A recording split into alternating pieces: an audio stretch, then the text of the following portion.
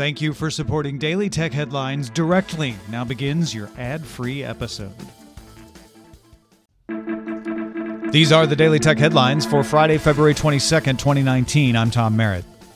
Facebook is removing its Onavo VPN app from the Google Play Store. The VPN service will continue to work for a while for existing users, but eventually be shut down.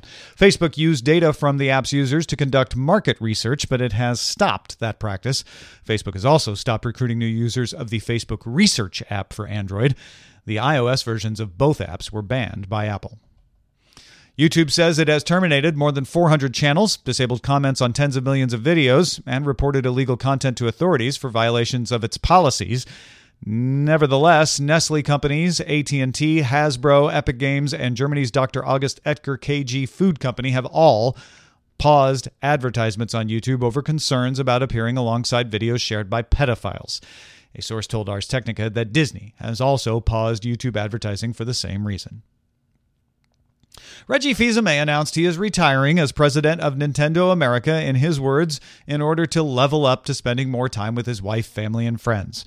Doug Bowser will take over as president on April 15th. Bowser previously led sales and marketing for the Switch. He is not the king of the Koopas. That's a different Bowser. Intel officials and other developers tell Axios' Ina Fried that they expect Apple to move its Macs to ARM processors as early as next year. This echoes Bloomberg's report that sources said Apple would move to ARM in 2020 for Macs, along with a unified way to build apps for iOS and macOS.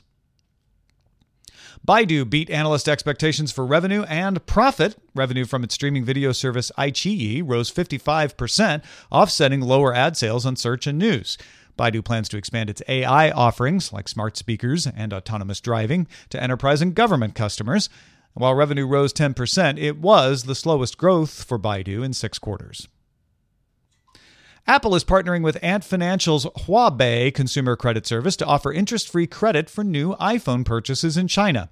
Apple's website also indicates financing schemes available from several banks. Reuters reports you can get an iPhone XR for 271 yuan a month, the equivalent of about $41 US, or a XS for 362 yuan a month, about $53. Gartner released its Q4 smartphone market numbers. Samsung and Apple declined, but stayed first and second. Huawei and Oppo both rose, and they make up third and fourth, with Oppo climbing over Xiaomi, who dropped to fifth with an essentially flat market share. NVIDIA introduced the GeForce GTX 1660 Ti graphics card based on its Turing architecture, not Pascal. Unlike NVIDIA's RTX cards, it also does not include DLSS or ray tracing support, but the 1660 does promise power-efficient performance for 120 frames per second gameplay at 1080p. NVIDIA says it's 1.5 times faster than the GTX 1060.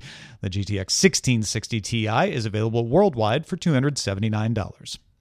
Finally, the Japanese Aerospace Exploration Agency's Hayabusa 2 spacecraft successfully landed on the near-Earth asteroid Ryugu Friday.